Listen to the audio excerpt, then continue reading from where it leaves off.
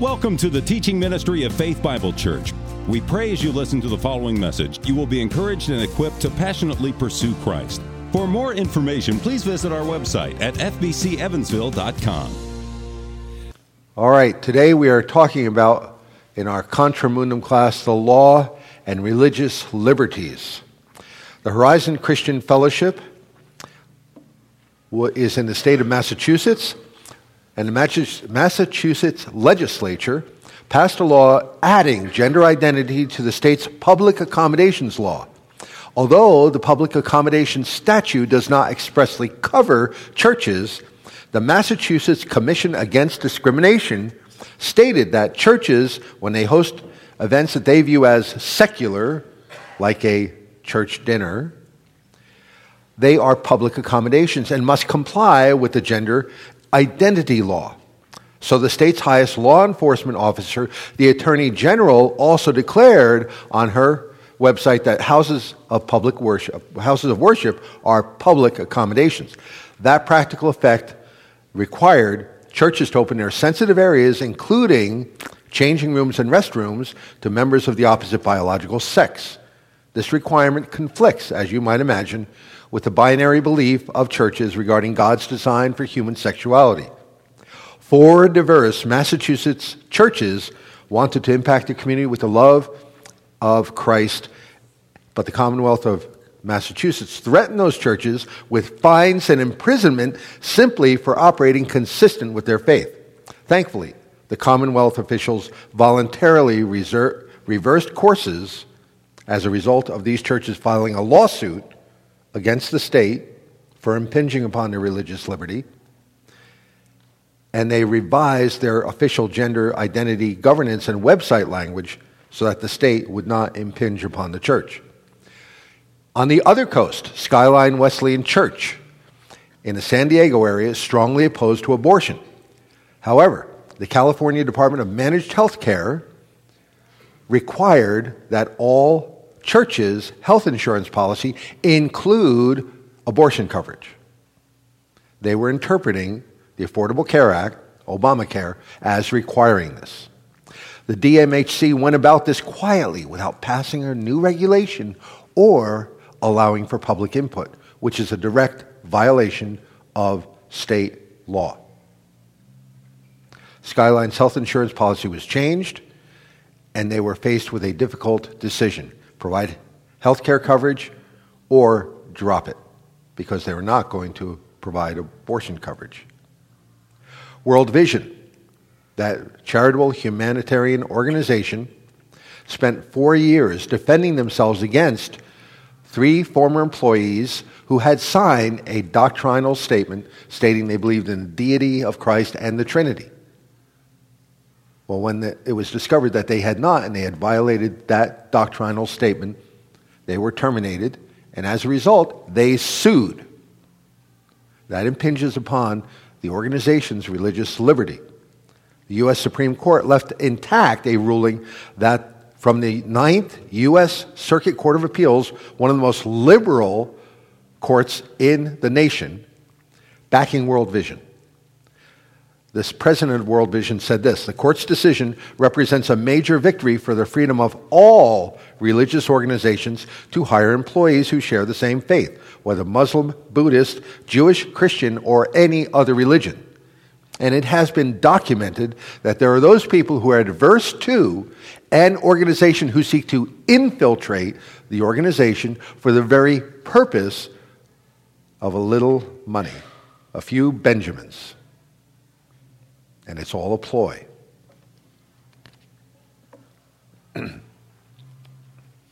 Anybody recognize this lady?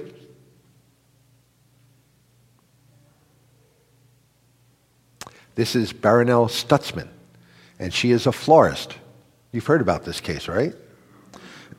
She was the sole owner of Arlene's Flowers in Richland, Washington, had a long reputation of working and serving the community and hiring people of all sorts of backgrounds, including homosexuals. She had a long-time client of 10 years who came to her and said that he wanted her to create a custom floral arrangement for his same-sex wedding ceremony. She politely refused, offered some alternatives, gave him a hug, he walked out. It was discovered on Facebook by the state attorney general what happened, and he sued her, not only the company, but her personally, and the ACLU jumped into the fray as well, going not only after the business, but her personal finances. So what you're reading there, they want my home, they want my business, they want my personal finances as an example for other people to be quiet. That is indeed what they were after. It's hardly disputed that artistic expression, such as floral art, is speech. Matter of fact, the Washington State Attorney General admitted as much. So the real issue here is whether or not the state can compel her to speak a government-mandated message. The state claims it has the right to do so, that it has the right to go after a 72-year-old grandmother for everything she owns, just because she believes, what she believes, does not fall in line with the state's political agenda. Yeah, what state did you say that? That's Washington. Richland, Washington, in the Northwest. Blatantly unconstitutional, right? Right. If the government can demand that we speak a certain message or be punished, that should concern us all. That just puts not only Barronell's freedom at stake, but everyone's. After hearing about Barronell's decision in the news, the state attorney general went after her, and the ACLU followed. The court ruled initially against Barronell, ordered her to pay penalties and fines. In February 2017, the Washington Supreme Court concluded the government can force her, and by extension other Washingtonians, to create artistic expressions and participate in events in which they disagree. In July 2017, the U.S. Supreme Court was petitioned to take up Barronell's case. Who is this individual? That's the cake decorator, right? Jack Phillips, Colorado native and cake artist, opened his shop in 1993 and has served the Lakewood, Colorado community for more than 20 years. In 2012, two men came in to his cake shop requesting a custom wedding cake celebrating their same-sex marriage. In a brief exchange, Jack politely declined the request, saying he could not design cakes for same-sex weddings, but offer them custom cakes for other occasions or to sell them any pre-made item in the shop. Shortly after that, Jack started to receive phone calls from people threatening and harassing him because of his decision to not use his artistic talents to make a cake celebrating the couple's same-sex marriage. Instead of responding in anger, Jack used those opportunities, those phone calls, those threats as an opportunity for prayer for those individuals. That couple filed a complaint with the Colorado Civil Rights Commission for sexual orientation discrimination.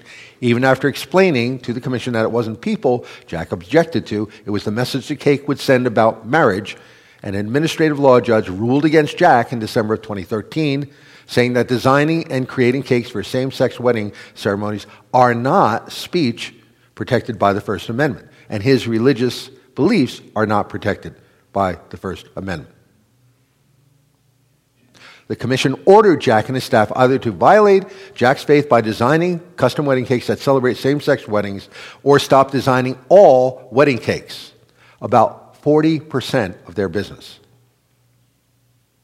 Jack and his staff were also ordered to go through a re-education program and file quarterly compliance reports telling the government every time that Jack declines a custom cake request and why.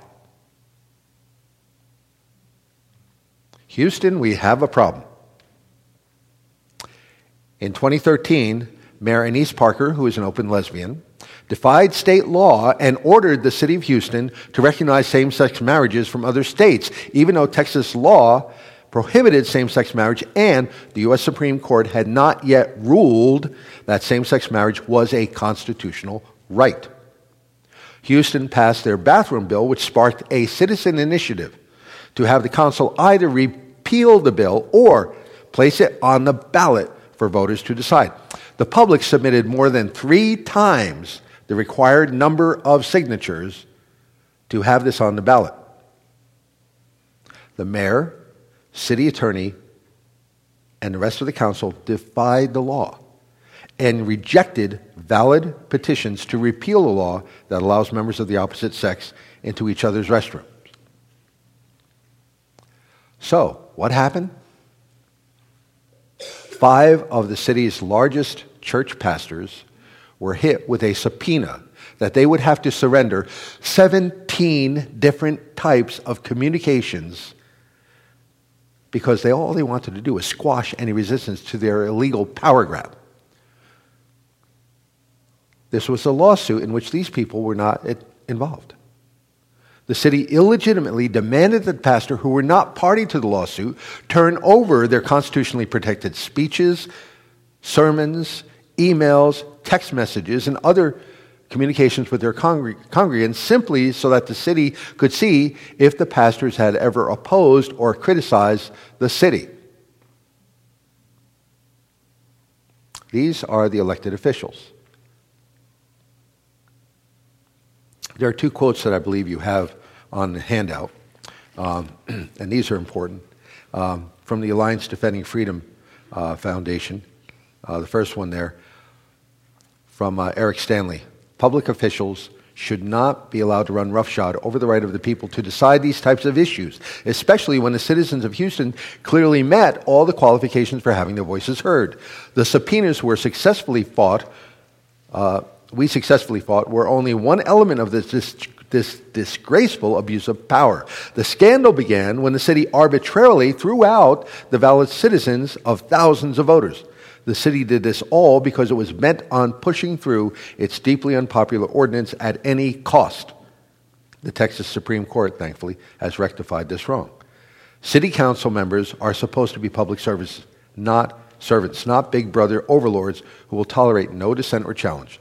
They have embarked upon a witch hunt, and the Alliance ADF asked the court to put a stop to it.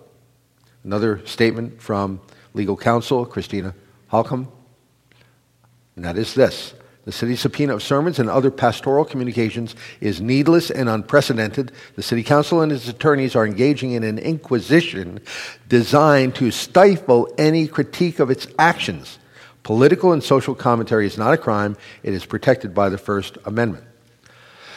So, the subpoena's discovery requests are overbroad, unduly burdensome, harassing, vexatious, irrelevant to the lawsuit, and would have had a profoundly negative effect on free speech and the electoral process should they have been allowed to move forward. The message was clear. Oppose the decisions of city government and drown in unwarranted, burdensome, costly discovery requests.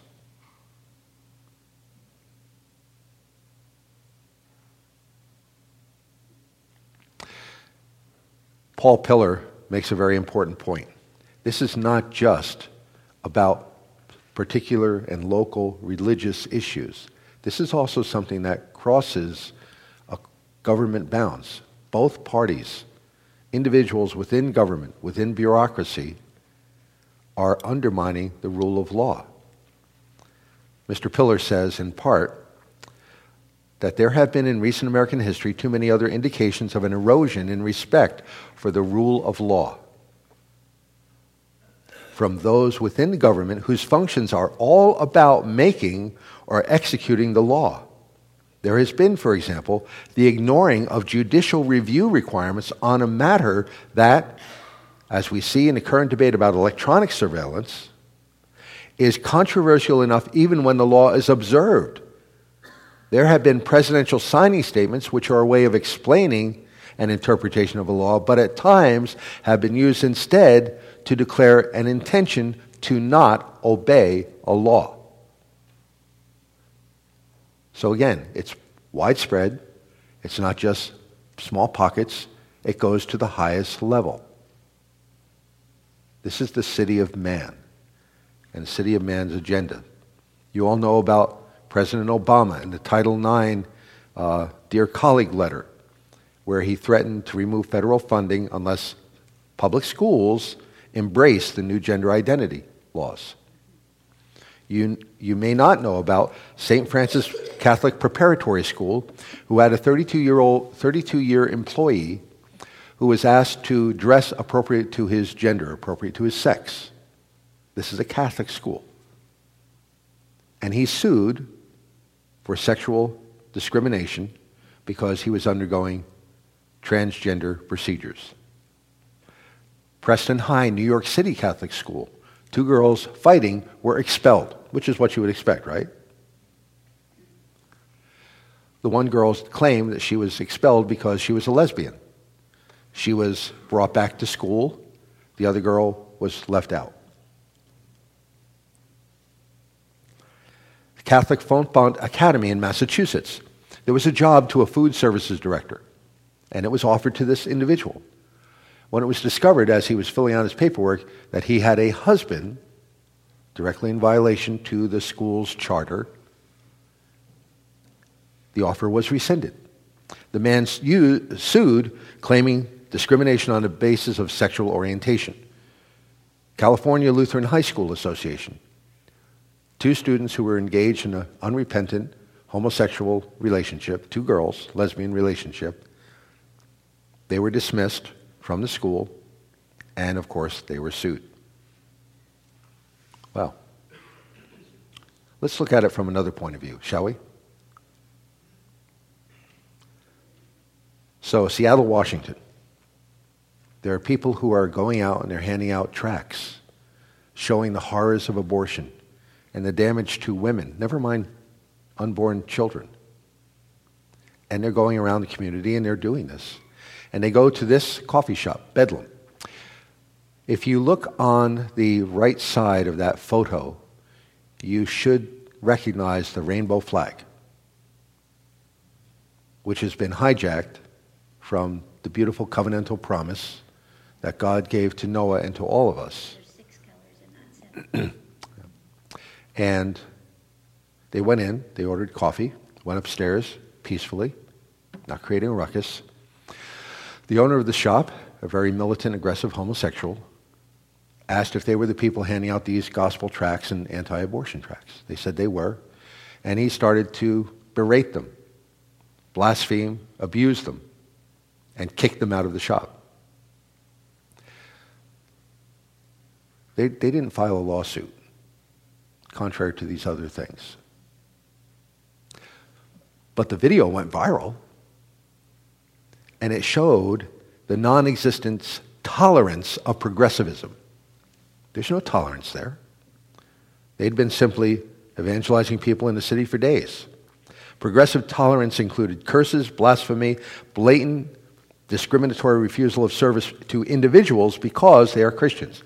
In contrast to such hate, the pro-life Christians were utterly graceful, and was documented on the video. So what happened? How did we get here? What's this all about?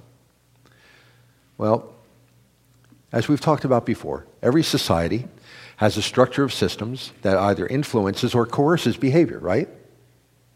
We talked about that before. Law-based honor, shame-based honor.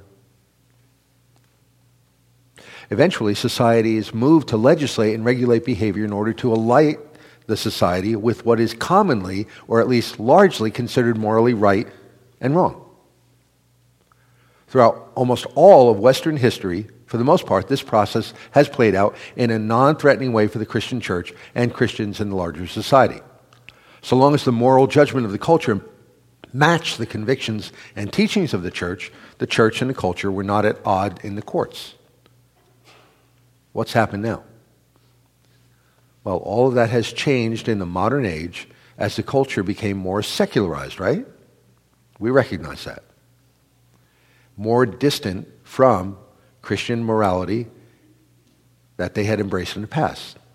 Christians in this generation recognize that we do not represent the same moral framework now pervasively presented in modern academia, the context of creative culture, and the arena of law. The secularization of public life and the separation of society from its Christian roots have left many Americans seemingly unaware of the fact that the very beliefs and teachings for which Christians are now criticized were once considered not only mainstream beliefs, but essential to the entire project, warp and woof of society. as a sexual revolution completely pervades society, and issues raised by the efforts of gay liberation and the legitimization of same-sex marriage comes to the fore, Christians face an array of religious liberty challenges that were inconceivable 15, 20, 30 years ago. We now face an inevitable conflict of liberties. In the context of acute and radical moral change, the conflict of liberties is excruciating, immense, and intense, and imminent. In these cases, the conflict of liberties means that the new moral regime, with the backing of the courts and the regulatory state, will prioritize erotic liberty over religious liberty. I'll say that again.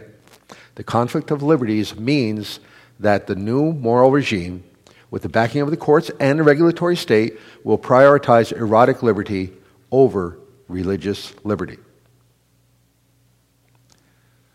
We talked about the sensitivity training that this bake shop owner had to go under, right?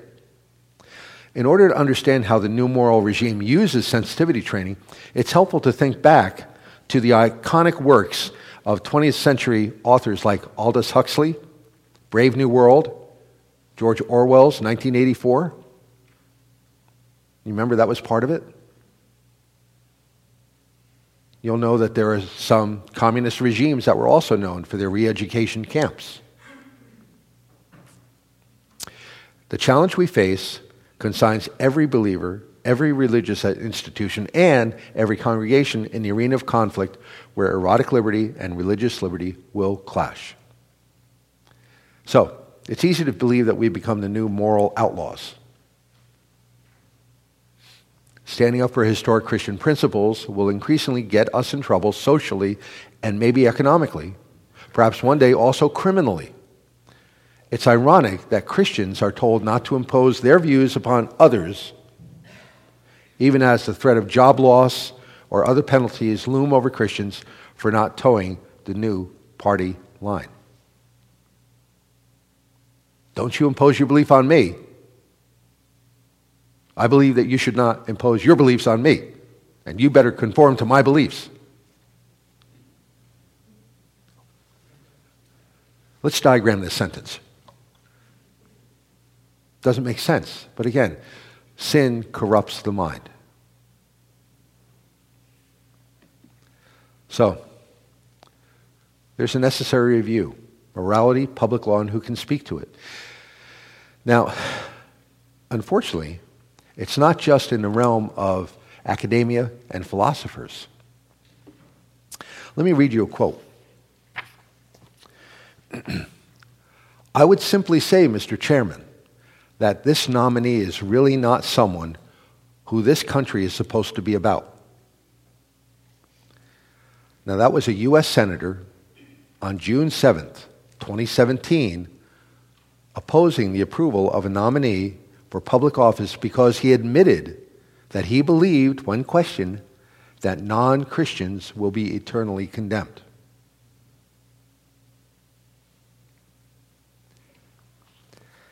Article 6 of the Constitution states that there will be no religious test ever required as a qualification to any office or public trust under the United States. That statement by the U.S. Senator and that Senator's doggedly pursuit of that issue was in direct violation of Article 6 of the Constitution. There are two authors that I believe I have there quoted on your handout, Robert Audi and Kathleen Sullivan. In a free and democratic society, churches committed to being institutional citizens in such a society have a prima facie obligation to abstain from supporting candidates for public office or pressing laws or public policies that restrict human conduct. Lawyers in the group, what is prima facie or prima facie? I know there's at least one lawyer in the group. It's sort of the origin of the rule. The origin of the rule. First authority, first rule. They have an obligation. First, it's the groundbreaking law, rule, principle that they need to abstain from trying to impact any public policy. The next statement by Kathleen Sullivan. The correct baseline theory is not unfettered religious liberty, but rather religious liberty insofar as it is consistent with the establishment of the secular moral order. Wow. Sounds pretty bad. So, in other words, if these God believers would be granted religious liberty, they will be only as long as their liberty doesn't interfere with the establishment of a purely secular moral order. Class participation time. What chilling implications could that have?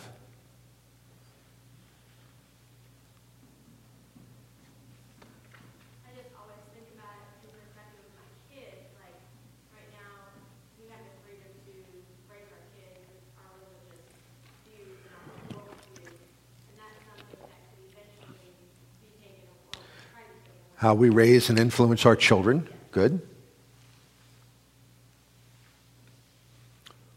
Yes, Randy. We always hear talk about the slippery slope. And I see this as we're halfway down the slope. The slippery slope, we're halfway down it. Yeah. And the fact is that since evolution has proved itself wrong, is we're going down, we're going backwards. We're going backwards. This is not progress. Yeah.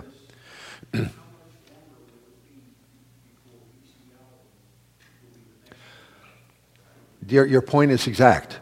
Think about the laws that were passed, in India, sati, the burning of the widow or the burial of the widow to reclaim the dowry. All right?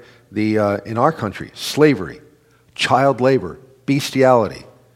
None of those laws would have been passed without the impact of the Christian faith. Bedlam was the right name for that coffee shop. Let me give you a little story. 3 children. This gentleman had 3 children, 12, 9, and 5. And they're average kids, and they enjoy annoying the daylights out of each other. Last fall, sitting around the dinner table, the 12-year-old was doing a particularly great job at annoying her siblings. She finally grew so frustrated that she said, "Oliver, you need to stop talking forever." This inspired a volley of protests about free speech and ended with them yelling, "Shut up!" at each other. Despite trying to stop the fight and restore order, I asked each of them in turn to tell me what free speech meant. The 12-year-old went first. A serious and academic child, she gave me a textbook definition that included Congress shall make no law, an evocation of James Madison, a tutorial on the Bill of Rights, and warnings about certain exceptions for public safety and libel. I was happy to know their private school fees were yielding something. The 9-year-old went next. A rebel convinced that everyone ignores her. She said that she had no idea what public safety or libel were, but that it doesn't matter because free speech means there should never be any restrictions on anything that anybody says anywhere or any time. She added that we should all start by listening more to what she says. How special. Then it was the 5-year-old's turn. Listen to this is great. You could tell she's been thinking hard about her answer. She fixed both her brother and her sister with a ferocious stare and said, "Free speech is that you can say anything you want as long as I like it." It was at this moment that I had one of those sudden insights as a parent. I realized that my oldest was a constitutional conservative, my middle child was a libertarian, and my youngest was a socialist with totalitarian tendencies. What's happening here? What's happening? There are 2 kingdoms with 2 different worldviews. When the Roman Empire was falling, Augustine, or Augustine, depending how you'd like to pronounce that, you have freedom of pronunciation here, it's okay. He described the very clash of these 2 kingdoms in his monumental work, The City of God. And he explained humanity is confronted by 2 cities, the city of God, the city of man. The city of God is eternal, takes its sole concern in the greater glory of God. The city of man is different. The city is filled with mixed passion, mixed allegiances, and compromised principles. Of course, we know that the city of God is eternal, even as the city of man is passing. But this does not mean the city of man is unimportant. If you have the chance to listen to some of the presentations at Together for the Gospel, Ligon Duncan did a masterful job of talking about the two great portions of the law. The first, Godward, and the second, man-directed. And that second commandment, that great second commandment, which was like unto the first, talks about loving our neighbor as ourselves. We bear important responsibilities in both cities. Our goal as parents was to make our children fit citizens of two kingdoms. That was our goal. From generation to generation, Christians swing between the two extremes, ignoring the city of man or considering it to be our main concern. A biblical balance establishes the fact that the city of man is indeed passing and chastens us from believing the city of man and its realities can ever be of ultimate and extreme importance. When Christ instructed us that we are to love our neighbors ourselves, he pointed us again to the city of man and gave us a clear assignment. Philosophically, for the benefit of all people, what should we espouse? Well, we should espouse certain things. Liberal democracy that allows all participants in the debate to speak from whatever worldviews they have. 2, they should declare the convictional basis for their arguments. 3, there's a recognition on everybody's part that there's a limit on secular discourse and on religious discourse. 4, a liberal democracy must acknowledge the commingling of religious and secular arguments, motivations, and outcomes. And 5, we must acknowledge and respect the rights of all citizens, including self-consciously religious people. Now, you would think that those 5 statements would be unnecessary, since the First Amendment to the Constitution specifically protects freedom of speech, religious expression. But as you can see from the evidence of what we've presented so far and what you know from the papers and news, real news, not fake news, that this is essential today. There are 2 very healthy quotes that were offered to us by the Supreme Court justices when the decision was made by the majority that there was a constitutional allowance for same-sex marriage. So the first quote here by Justice Roberts: "The majority's decision is an act of will, not legal judgment. The court invalidates the marriage laws of more than half the states and orders the transformation of a social institution that has formed the basis for human society for millennia. For the Kalahari Bushmen and the Han Chinese, the Carthaginians and the Aztecs, just who do we think we are? The court today not only overlooks our entire country's history and tradition, but actually repudiates it, preferring to live only in the heady days of here and now. I agree with the majority that the nature of justice is that we may not always see it in our own times. As petitioners put it, times can be blind, but to be blind yourself to history is both prideful and unwise." And Justice Scalia put it very soundly as well. He said, "What really astounds is the hubris reflected in today's judicial push. Push is a violent attempt to overthrow the government. It's also a coup d'etat. The 5 justices who compose today's majority are entirely comfortable concluding that every state violated the Constitution for all of 135 years between the 14th Amendment's ratification and Massachusetts' permitting of same-sex marriages in 2003, which you have to admit is a pretty heady claim. They have discovered in the 14th Amendment a fundamental right overlooked by every person alive at the time of ratification and almost everyone else in the time since. These justices know that limiting marriage to one man and one woman is contrary to reason. They know that an institution as old as government itself and accepted by every nation in history until 15 years ago cannot possibly be supported by anything other than ignorance or bigotry. And they are willing to say that any citizen who does not agree with that, who adheres to what was until 15 years ago the unanimous judgment of all generations and society, stands against the Constitution. So, how do we respond? How do we respond? Jesus said, if the world hates you, it hated me first. John 15. Jesus said, woe to you if men speak well of you, for so did their fathers to the false prophets. In an increasing secular and ungodly culture, many of us wonder about our role and our duty. Should we lobby for rights that have traditionally belonged to us? Should we make every effort to implement a Christian agenda? Should we completely reform the government? Society has taken a nosedive into deeper and deeper evil, debauchery, violence, and corruption. And outside the church, the landscape seems filled with modern barbarians. The temptation is strong to jump into the fray or to retreat. We can understand the lure of monasticism. And there are some societies that do that. There's some Christian circles that do that. The church will really change society for the better when individual believers make their chief concern their own spiritual maturity, which means living in a way that honors God's command and honors His name. If you have a copy of God's Word, I want you to encourage you to turn to Titus 3. Titus 3, 1 and 2.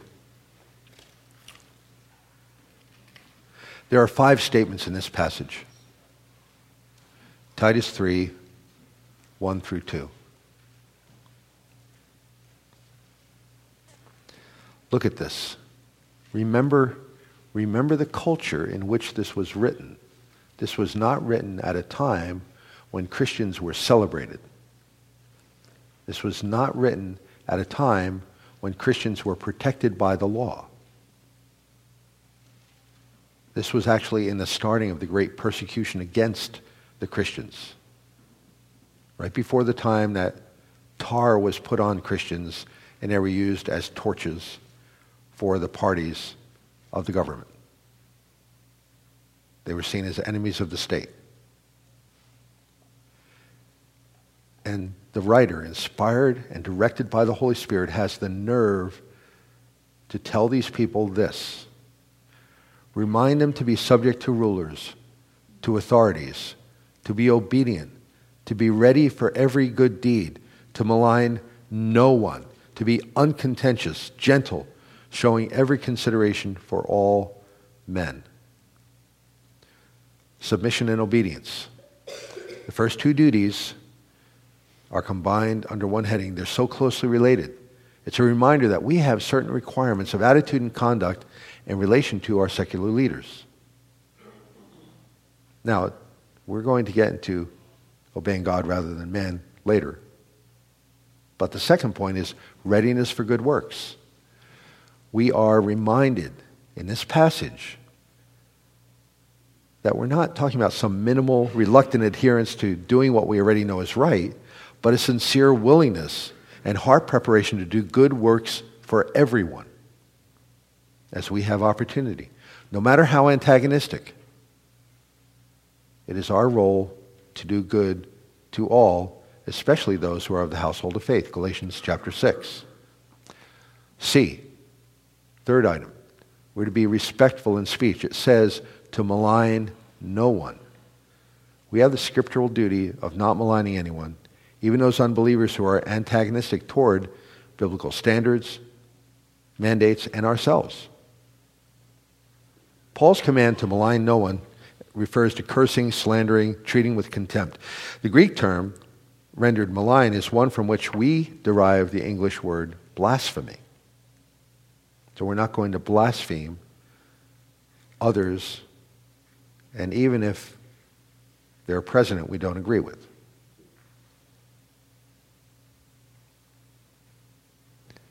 Letter D, peaceful and gentle. Paul goes on in verse 2 to mention 2 more Christian duties. First, he reminds us we must be friendly and peaceful toward the lost, not belligerent and quarrelsome. In the ungodly postmodern world we live in, it's easy to condemn those who contribute to the culture's demise. and write them off as corrupt sinners who can never change. But brothers and sisters, such were some of you. I was. God in His mercy used His people in the faithful, tender, gentle proclamation of the Word to smack us upside the head and get us to our right minds. Letter E, the fifth item here, showing every consideration for all men. The final duty in Paul's list of reminders is that we should show every consideration for all men. It's a genuine concern. Jesus is one who is supremely characterized by humility and consideration. It's the same trait that we should follow. Well, there are seven guiding principles. They are that remember that we work for supernatural change. We don't work for temporal earthly change. We're looking for change from up above. Second, we need to remember that persecution is normal. Like I quoted the two passages. We should get rid of the idea of utopianism, that we can create a totally Christian society and that we should separate ourselves.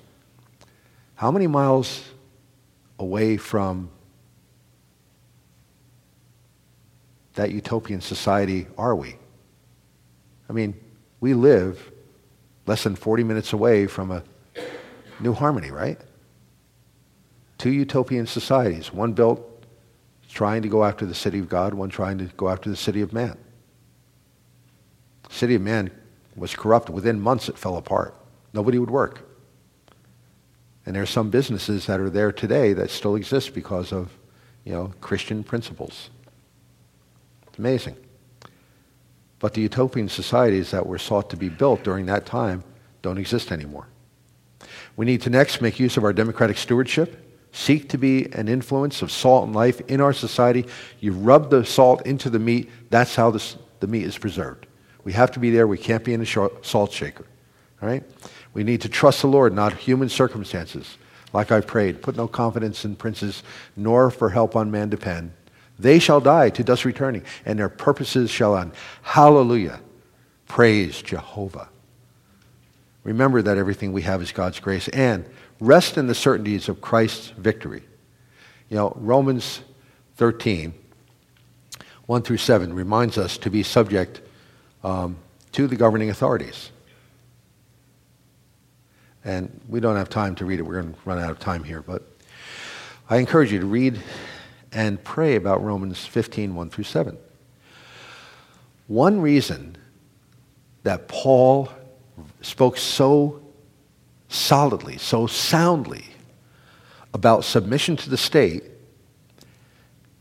is that he wants us to remember that the danger to our soul from unjust governments is nowhere near as great as the danger to our soul from the pride that kicks against submission. No mistreatment or unjust law ever sent anyone to hell. But pride and rebellion is what sends everyone to hell who doesn't have a Savior. I'm going to repeat that statement. Paul spoke resoundingly about submission to the state because he wants us to know the danger to our soul from unjust governments is nowhere near as great as the danger to our soul from the pride that kicks against submission. No mistreatment or unjust law ever sent anyone to hell. But pride and rebellion is what sends everyone to hell who does not have a Savior. So, again, the question is, what's our response?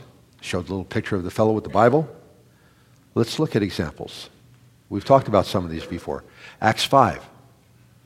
The men were preaching. They went out preaching. They were caught. They were, taken by the authorities. And what did they say? We must what? Obey God rather than man. And there is a time when if it violates God's law, you're going to go with God's law. You're going to do it in a way that's honorable. You're not going to get out the torches and the pitchforks, but you're going to disobey. Daniel 3, 9 through 18. I'm sorry, let's talk about Daniel 6 first. When the law went against Daniel, specifically designed against Daniel, what did he do? He went up to the second floor, opened up his windows, and he prayed. And when he was captured and thrown into the lions, is there any biblical evidence that he put up a fight? He entrusted his soul to the one who does all things right. This is not easy. None of us would pretend that it's easy. Daniel 3, the 3 young men in the furnace, with the 4th one in their presence. What did they say? They said, "We have no need to answer you in this matter, O king. If it be so, our God whom we serve is able to deliver us from the burning fiery furnace, and he will deliver us out of your hand, O king. But if it not, be it known to you, O king." You notice how many times they're using the proper title? "We will not serve your gods or worship the golden image which you have set up." Civil disobedience on the basis of religious conscience. And for it they were thrown into the furnace, and they did not resist. Exodus 1. What about those wonderful midwives, huh? "Hey, Pharaoh, I can't help it. Your Egyptian women are all weak. The Hebrew women are robust. They deliver the kid. We can't do anything about that." I don't know how honest that was. Yeah. But they were not going to obey Pharaoh's edict. Esther. Esther violated the principle and rule and went into the king's presence. And she did so because she was there for such a time as this. And you and I are here for such a time as this. Well, and there are times when we need to think about where civil disobedience is called for. I've given you a few principles there, I believe. We're running out of time, so I don't want to exacerbate things. And we need to consider non-resistance and active love for our enemies. Jesus said in Matthew 5, 38 through 48, "You've heard that it said, an eye for an eye and a tooth for a tooth," which, by the way, was a law given in the Pentateuch specifically to protect against excessive punishment. "But I say to you, do not resist one who's evil. If anyone strikes you on the right cheek, turn to him the other also. If anyone forces you to go 1 mile, go with him 2. Give to him who asks. Do not refuse him who borrows from you." We need to ask if God is calling us to do that. Not violate our conscience, not violate God's law. Open your copy of God's Word again, if you would please, as we close. And Hebrews chapter 10. Verse 32 through 39. And I have to freely admit that this is a tough lesson for me because I want to fight. I want to fight. I have a strong sense of justice, especially if I'm the one suffering injustice. Look at Hebrews 10, verse 32 through 39. The writer to the Hebrews has this incredible statement concerning Christ and judgment, and how those who trample underfoot the blood of the Son of God, consider it unclean, are going to undergo judgment. In verse 31, he says, "It is a terrifying thing to fall into the hands of the living God." Verse 32, "But remember the former days when, after being enlightened, you endured a great conflict of sufferings, partly by being made a public spectacle through reproaches and tribulations, and partly by becoming sharers with those who were so treated, for you showed sympathy to the prisoners and accepted joyfully the seizure of your property." Do you catch that? You accepted joyfully the seizure of your property, knowing that you have for yourselves a better possession and a lasting one. Therefore, do not throw away your confidence, which has a great reward. For you have need of endurance, so that when you have done the will of God, you may receive what has been promised. For yet in a little while, he who is coming will come and will not delay. But my righteous one shall live by faith. If he shrinks back, my soul has no pleasure in him. But we are not of those who shrink back to destruction, but of those who have faith to the preserving of the soul.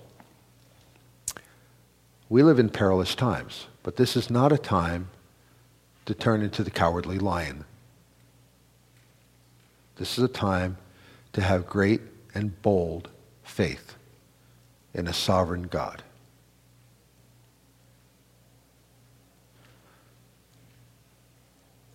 Let's pray. Father, I thank you that you do not allow us to rest in uneasiness, but you cause our minds to dwell upon your word. You challenge our passions. You challenge our thinking.